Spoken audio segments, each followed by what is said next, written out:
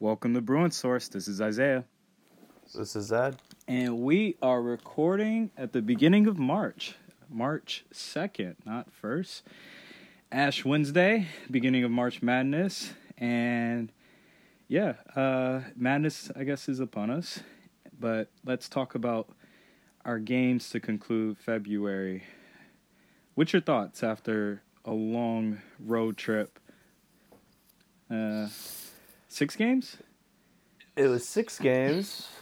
6 games over 12 days. Correct. And we went 5-1. And I was pretty mad about the one we lost, but putting that into perspective, that's a good run. That's like an NBA schedule right there that they played, and coming out with 5 dubs is pretty damn good.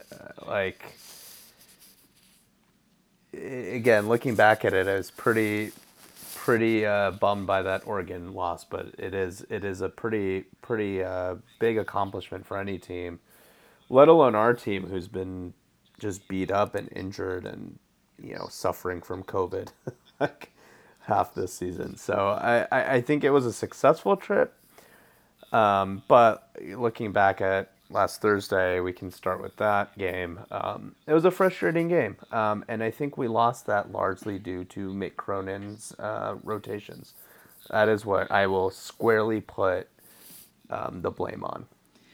Yeah, I don't know how much I want to labor how bad Oregon was, because let's go back to Arizona State and in early February, and at Arizona State was a tough game, and we saw probably Mick's worst coach game in terms of rotations, and we also went on a run shortly after, so we're hoping that rotations were solved. We didn't go on a run after we lost to SC, but shortly after the SC, we went on a run, and we were hoping rotations were trending towards, obviously, a defensive-leaning lineup that would get the minutes. But Oregon has shown us that there is some concern with the leashes. When I say leash, I mean like dog leash or figurative leash that Cronin has on certain players, and I think there is a bit of trust that Cronin is continuing to gain with players, because obviously it feels like when Miles messes up or makes one error, he's out while he lets Riley play through it, and that's something we don't agree with, because as you've seen in the Oregon game, they happened to go on a run, and a lot of their points came from down low. Their big men tore us up. They had the blueprint. That was obviously set by Arizona earlier in the month, and they didn't have to rely on Jacob Young from having a great game. They went all to their bigs, and it wasn't even their star big, which was Dante. It was their guys off the bench, which also speaks to something, but that's the concern. I mean, you've seen, in person, the effect of Clark when he's in the game, but we've also seen the effect of Clark and Miles when they're both in the game. So, yeah, Oregon was another blip in the Mick rotation narrative, or his whole evolution with how he's going to set this up for March. But, it's another thing, I think you mentioned this earlier, was that Juzang, in Oregon's game, there's one thing. Juzang went out, in the 4th minute? Very early. He went out really early, yeah. And so with that, we know there's a little bit of guesswork in terms of that, but and I think you've also said this before, that's part of Mick's job, is to be ready for a starter and a key starter to go out. And it seemed like we just weren't able to adjust on the fly, and we paid for it. We weren't, and that's a fair point. I think the adjusting on the fly piece of that is difficult, but again, a good coach, and I'm not saying Mick isn't a good coach. I actually think he's a very good coach. Should be able to, figure that out a little bit more. But I think at this point, it's obvious that Miles and Clark bring the defensive presence that Cronin himself says he wants to bring. There's a level of athleticism, a level of toughness, a level of length that leads to, better defense, better rebounding, and as a result, better offense. I think largely with those guys on the floor. And the failure to really recognize that against Oregon, I think was frustrating to see, especially since I think at this point of the season we can all say Cody Riley is not the player that he was last year. He no longer has that automatic like elbow jumper. He is not rebounding the ball at all. He's, is very spotty down low right now offensively, and his defense has not been great. So I understand, Mick trying to get him reps, trying to get him going, but I think we need to just come to terms with Riley as a guy that should be coming off the bench, and hopefully he can give us a spark from there. But other than that, I think the roles really should be reversed, and Miles should be the guy getting the bulk of the minutes at the center spot. And I guess we'll jump around between the three games, the last three games. But Washington, I'm gonna go to that game, which we won, and I think a big part of it was that Miles was able to clog up the middle to start the second half. And with Riley, it was interesting in the first half. I remember distinctly him missing a jumper, and I remember him looking over, and there was this kind of like signal to just don't worry, right? And then he was able to hit the jumper. Now for the game, he went 2-8. He didn't have a great percentage, but I think most of those misses were just what happens with him. Even when he has no touch around the rim. There's something that's up with Riley, and we can't afford to miss out on that. Where I think, Riley has this instinct that has worked in the past where if he gets the offensive rebound, he's going to try to put it back up, and it's worked.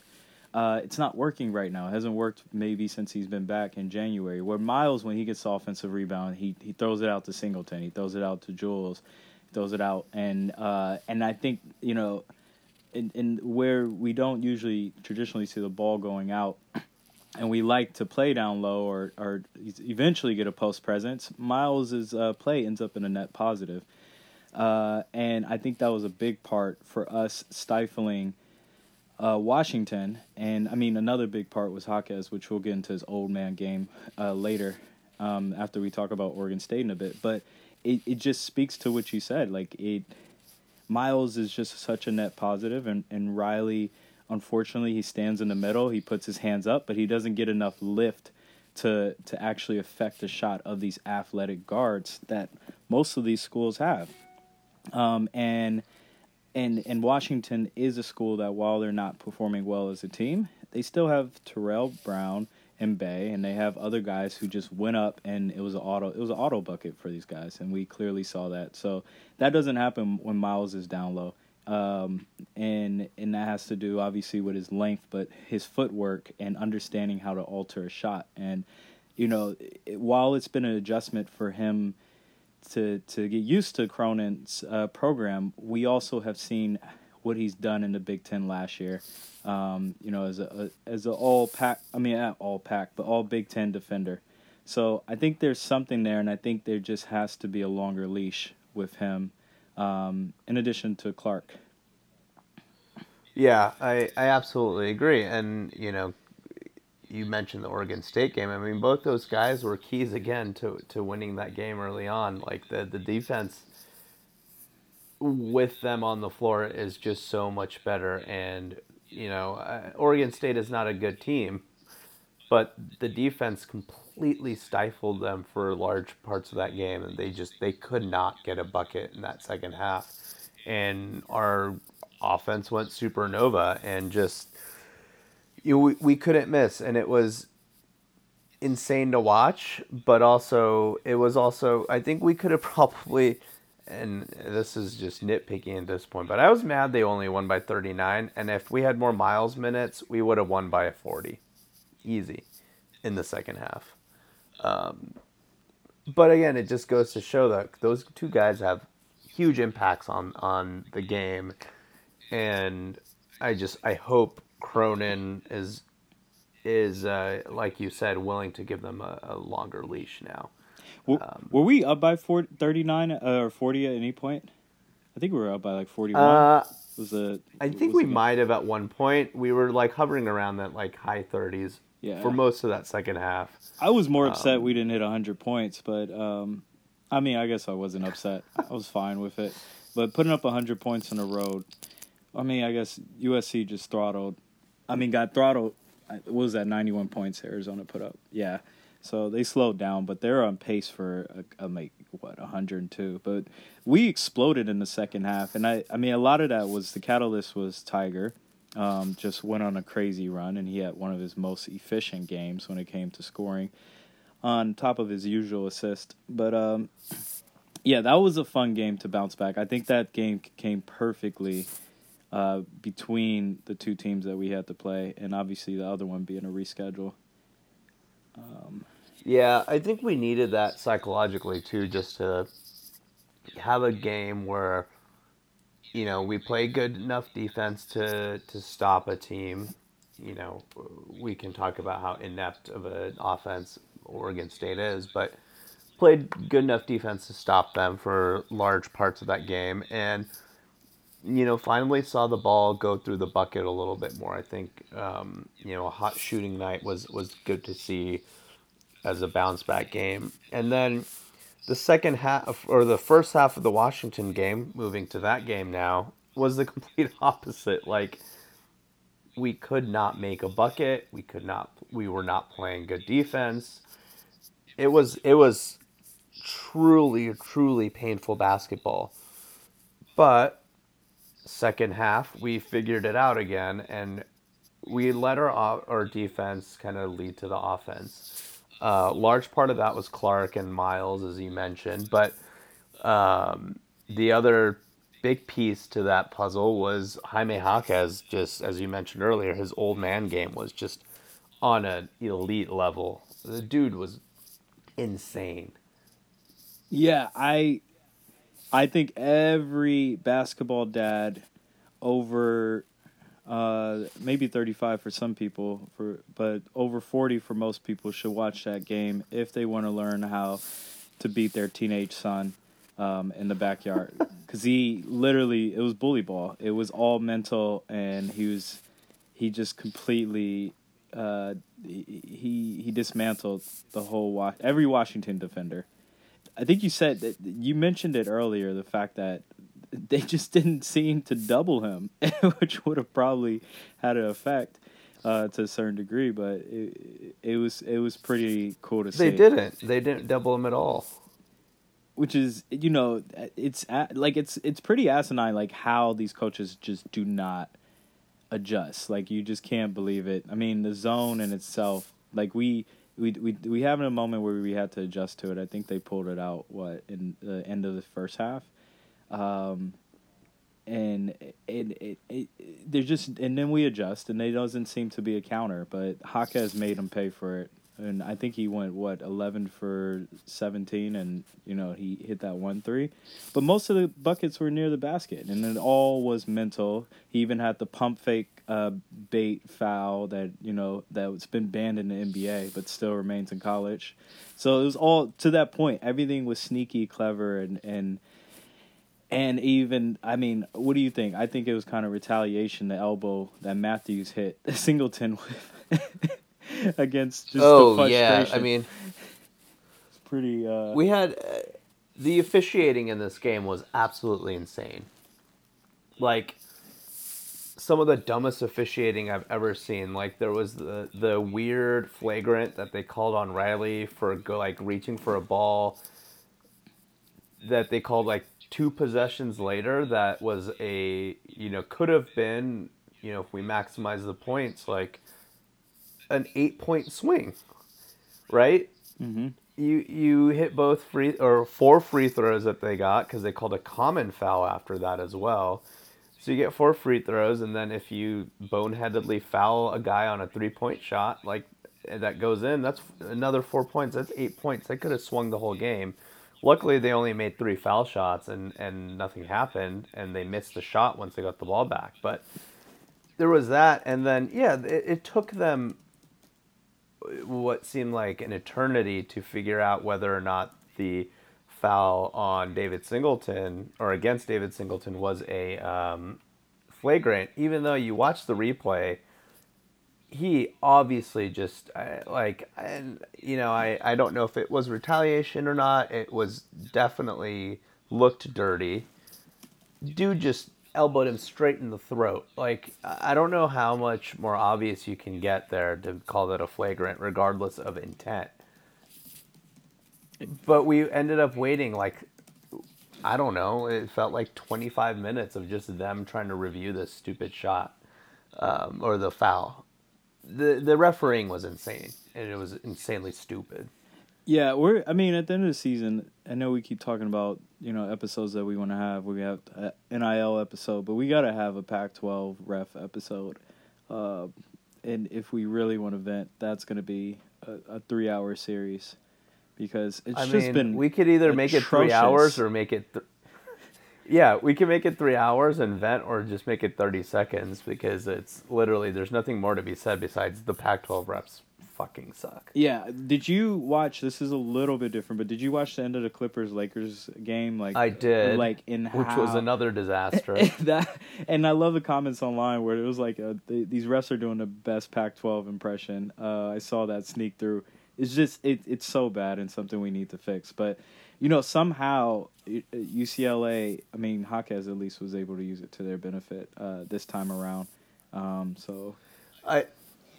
was going to say, it was nice to see Jaquez draw fouls. Because I think there's a lot of times you watch him, and he's always had that old man element to his game where he does generate a lot of contact, and he often finishes because he's just stronger than most guys. But he generates contact and draws a lot of fouls that don't get called. That in a lot of other leagues, in a lot of other games in the Pac-12, or other players will get called on. So it was nice to see that flip a little bit in his favor. And I hope that this is a sign of Jaquez either getting healthier, which hopefully is the case, or just him figuring out how to play with, hurt ankles and that pain, and managing that, and what he can be effective doing and what he can't be effective doing. And it looked like he was less hampered overall, but I think it's probably a little bit of both of those factors in him putting it together. We'll see how he does against a legit, paint protector, if he can do that, and whether or not other teams will go double him, in which case he needs to obviously pass out of it. But I hope this is a sign of things to come for him to start putting it together, and especially going into the postseason now. I think to that point, Jaquez being the warrior is the alpha, one of the alphas on the team, and for him to have a big game, I think signals for the rest of the team that we're gonna be okay, because I think that did drop the team's morale when Jaquez went down. We know he does everything. He's kind of like that Jimmy Butler role that Butler plays for the Heat and in the college version. So I'm hoping that there's some good juju that continues to come from that, because we got a tough game coming up against SC, and they're coming to Pauley, and Zed will be attending, obviously, as he attends 90% of our home games. But outside of everything, outside of Pauley and the narratives to it, what are you expecting from this game on the court? High energy. Obviously, I think it's a sold-out crowd. It's going to be packed and wild, Pauley, which it should be every game regardless of the opponent. But, we're LA fans, and UCLA alum are what they are. But I think this is one of those games. It's a marquee type event, and we're gonna have a big crowd in there, and it's gonna be loud and raucous. And I know the students will show up for it, so that's gonna be a factor. I think it's gonna be a fight, man. All these games between these two teams over the last several years have been fights. Like nobody's really. We've never gotten blown out, and a lot of these losses have been last second losses or losses in the last minute. And I expect this to go down to the wire as well. But I do think this is a situation where, and based on our players' comments, right? Look at what Singleton and what Jaime Jaquez were saying after the Washington game. They know this is like in many ways, a make or break game, for bragging rights, for, the pride, for Mick Cronin's kind of, not, I don't want to say outlook, but perception amongst a lot of fans and alum, but also even more importantly than some of that stuff, for like seeding for the tournament.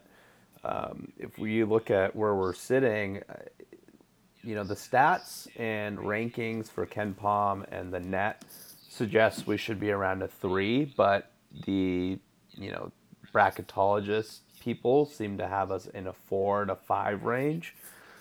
I don't know what the discrepancy or difference there is, but we'll see what kind of where that plays out. But regardless, I think if we to secure a 4 and even toe up to ensure we get into that 3 seed range, we need to win this game and we need to make a deep run into the Pac-12 tournament.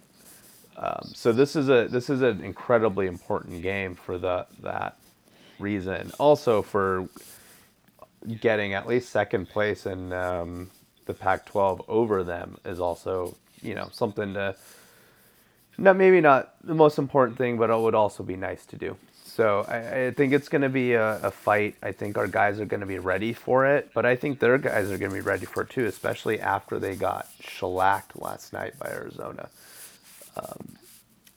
That's what I'm expecting. I don't think this is going to be an easy win. I think there's a lot of fans out there. They're like, "Oh my God, these guys just got destroyed by Arizona. They're going to come in limping." But I think that arguably makes them a more dangerous team, especially since they've already beaten us. So I have two things. If we wear these new Jordan PEs on Saturday, we are winning by 30 points. We're blowing them out by more than Arizona said. Did last Those are time. only given to the women's team right now, though, for the Pac-12 tournament. So it sounds like it's going to be a battle then. I'm just looking at these things and they're sweet as we record. They are nice. I think there's a few factors with this game I'm going to be watching. Is number one, the containment of Boogie, because I'm going to see him drive, and he's a sneaky one as we put our attention to Ethan Peterson. I don't think Peterson's going to have the game he usually has. Drew? Yeah. And the reason being is I think he's been scouted now in terms of, like, there's certain things he does that I think Clark is going to keep an eye on because he's a pretty smart guy. And I think, we will take advantage of that.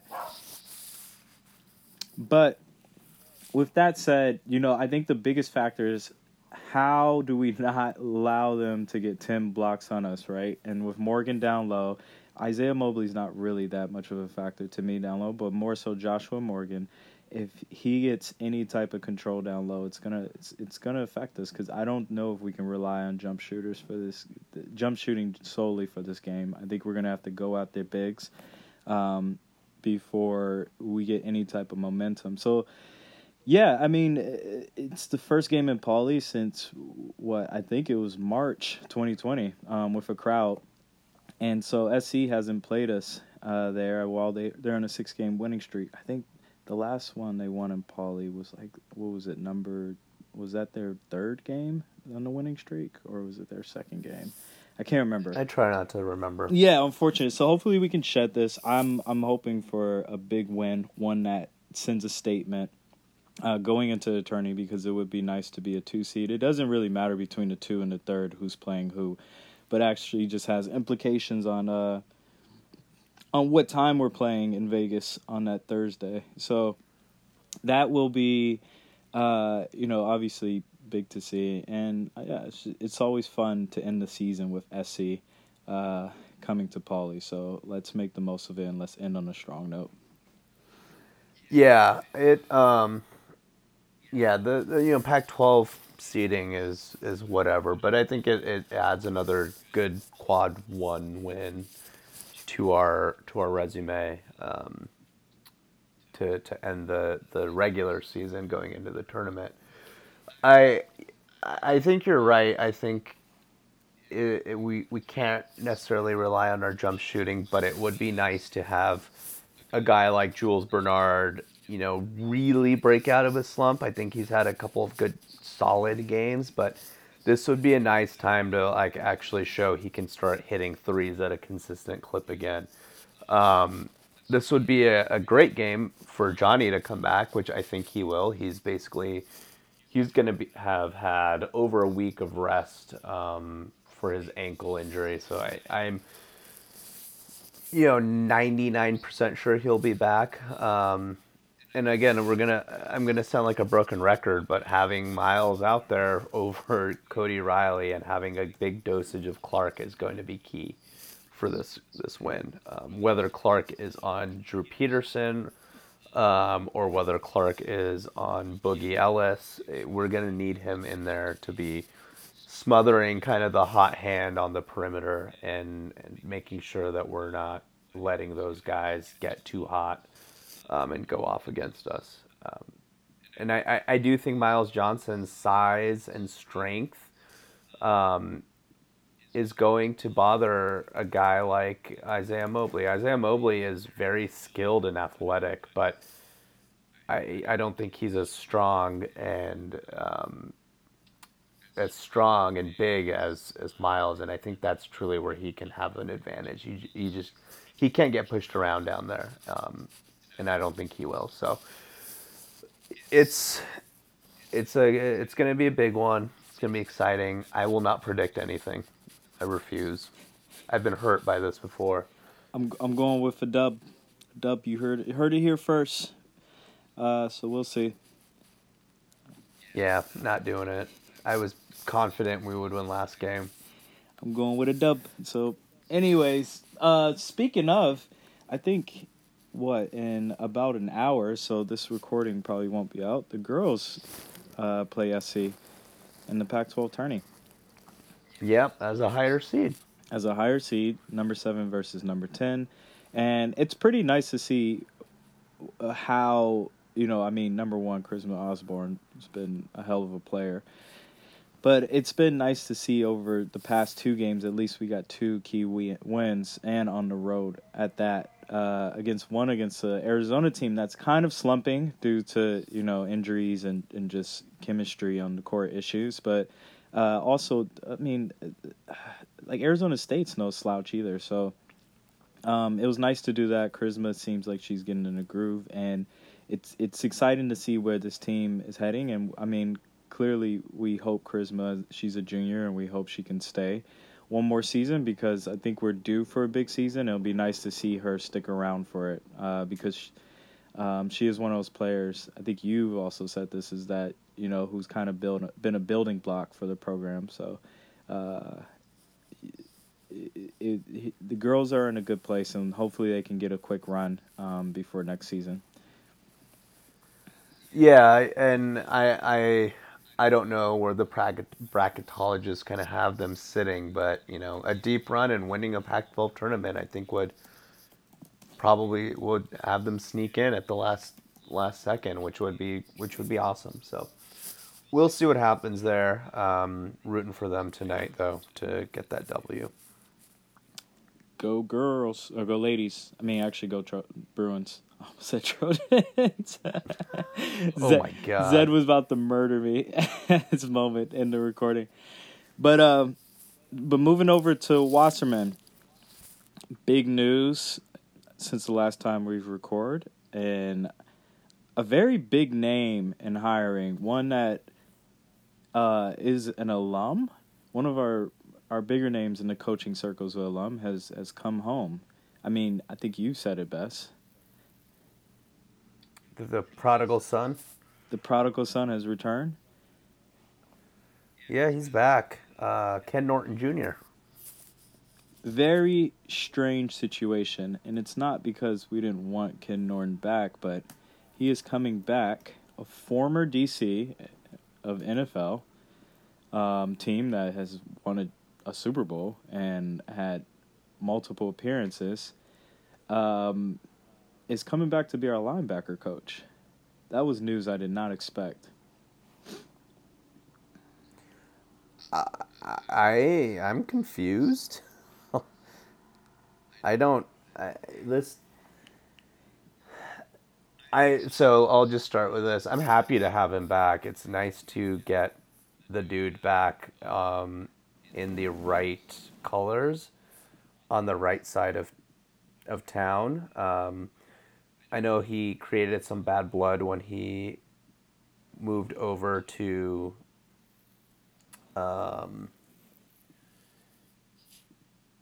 You can say to the other school. And I know he has been accused of doing some negative recruiting and whatnot. But at the end of the day, he's a Bruin. Obviously, he has won at the highest levels with Super Bowls. Has been a coach for a very long time, and a very respected coach too. Like, this is a guy who I think people within college and the NFL do actually respect a lot. Like, he's not just some bum, right? Like, he's a guy who's actually well respected. He was known as a very good recruiter when he was in college, and is known as a very good defensive mind, and will bring some of that energy to our staff. That's all awesome. Like, I'm all on board with that. I think it's a good hire. What I don't understand is why the hell is he not the defensive coordinator? I know that. I mean, there was fans who were actually campaigning for us to go for him because there was rumors that he was going to leave Seattle before McGovern's hired. So, you wonder if it's a timing thing. If Norton came calling and he was like, you know what, I just didn't land the job. Other theory that I love that's out there is that Ken Norton's just pretty much planning himself to be the head coach in waiting once Chip Kelly leaves, whether it's 2022 or 2023. But it's very strange. You have someone, our DC, who's worked with Kelly. There's other proposition where Kelly's never worked with Norton, and he has with McGovern. So, I mean, I don't know in terms of Kelly's. He seems to. I mean, I hope he had a hands-off approach for how horrid our defense was in the past, but I'm not sure how involved he is with defense, because if he is, then that's a bigger issue as well. Outside of signing off on what Asnarel did and Norwood in the mix, but it's one of those things. You wonder if it's timing. You wonder if there's a bigger play, and you wonder if it has to do with just relationships, which it seems more so the latter or the last one to be.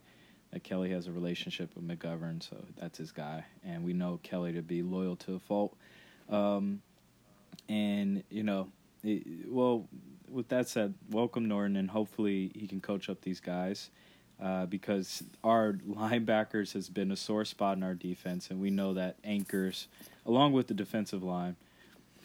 But with the transition of the defensive line now going towards Nansen, I'm curious to see how. Actually, not Nansen. Who am I thinking of? Drevno.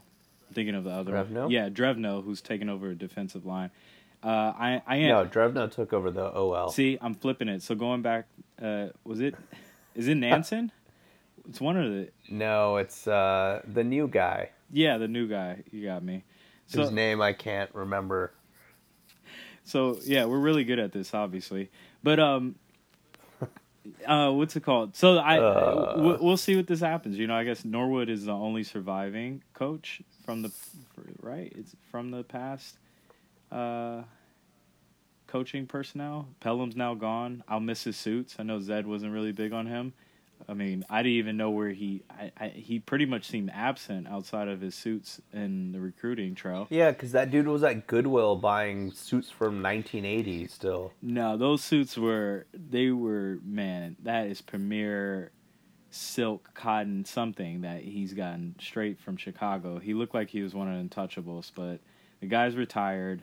and he's going on his set sails. He's going on the sunset. Him and Azanero are gonna go have a mojito someplace, and just laugh at how they stole money from our school, and how Chip Kelly just transitioned them to retirement, because that's what our program has become. So very confusing times, and I was gonna say NIL, but that's confusing as well. But in UCLA football, but what's new? Here we are. Yeah, we'll see. I mean, I think it's again, good hire. Don't know how it makes sense with the whole makeup of the current defensive staff. If anything, I hope KNJ is going to be a good recruiter and bring some talent in, but I don't know.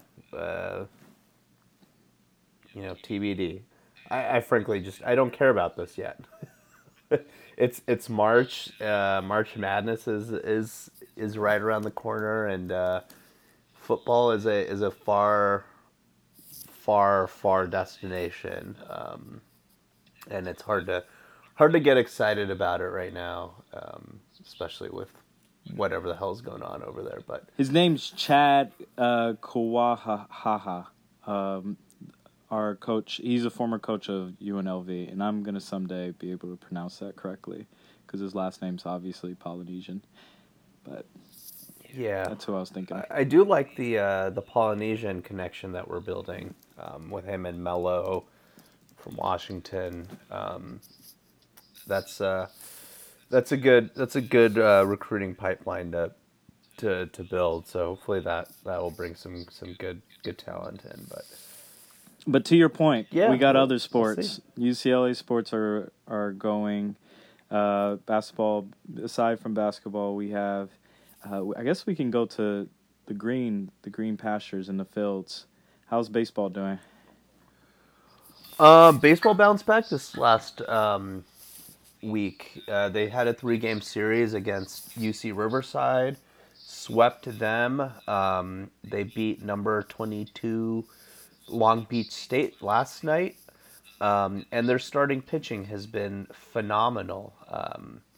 If you haven't looked up this kid named Thatcher Hurd, he's a true freshman who over 2 starts so far this season has thrown 23 strikeouts, which is just absolutely insane. He had 11 in his first start and 12 last night. That 11 being the most strikeouts for a starting pitcher, a freshman starting pitcher under John Savage, which is obviously you're in pretty high company there when you're pitching, starting that hot for John Savage, who's pitched or coached a lot of very, very, very, very good pitchers. So starting pitching has been incredibly good. We just need to put together a little bit more offense and, let the team gel again. It's a very, very young team.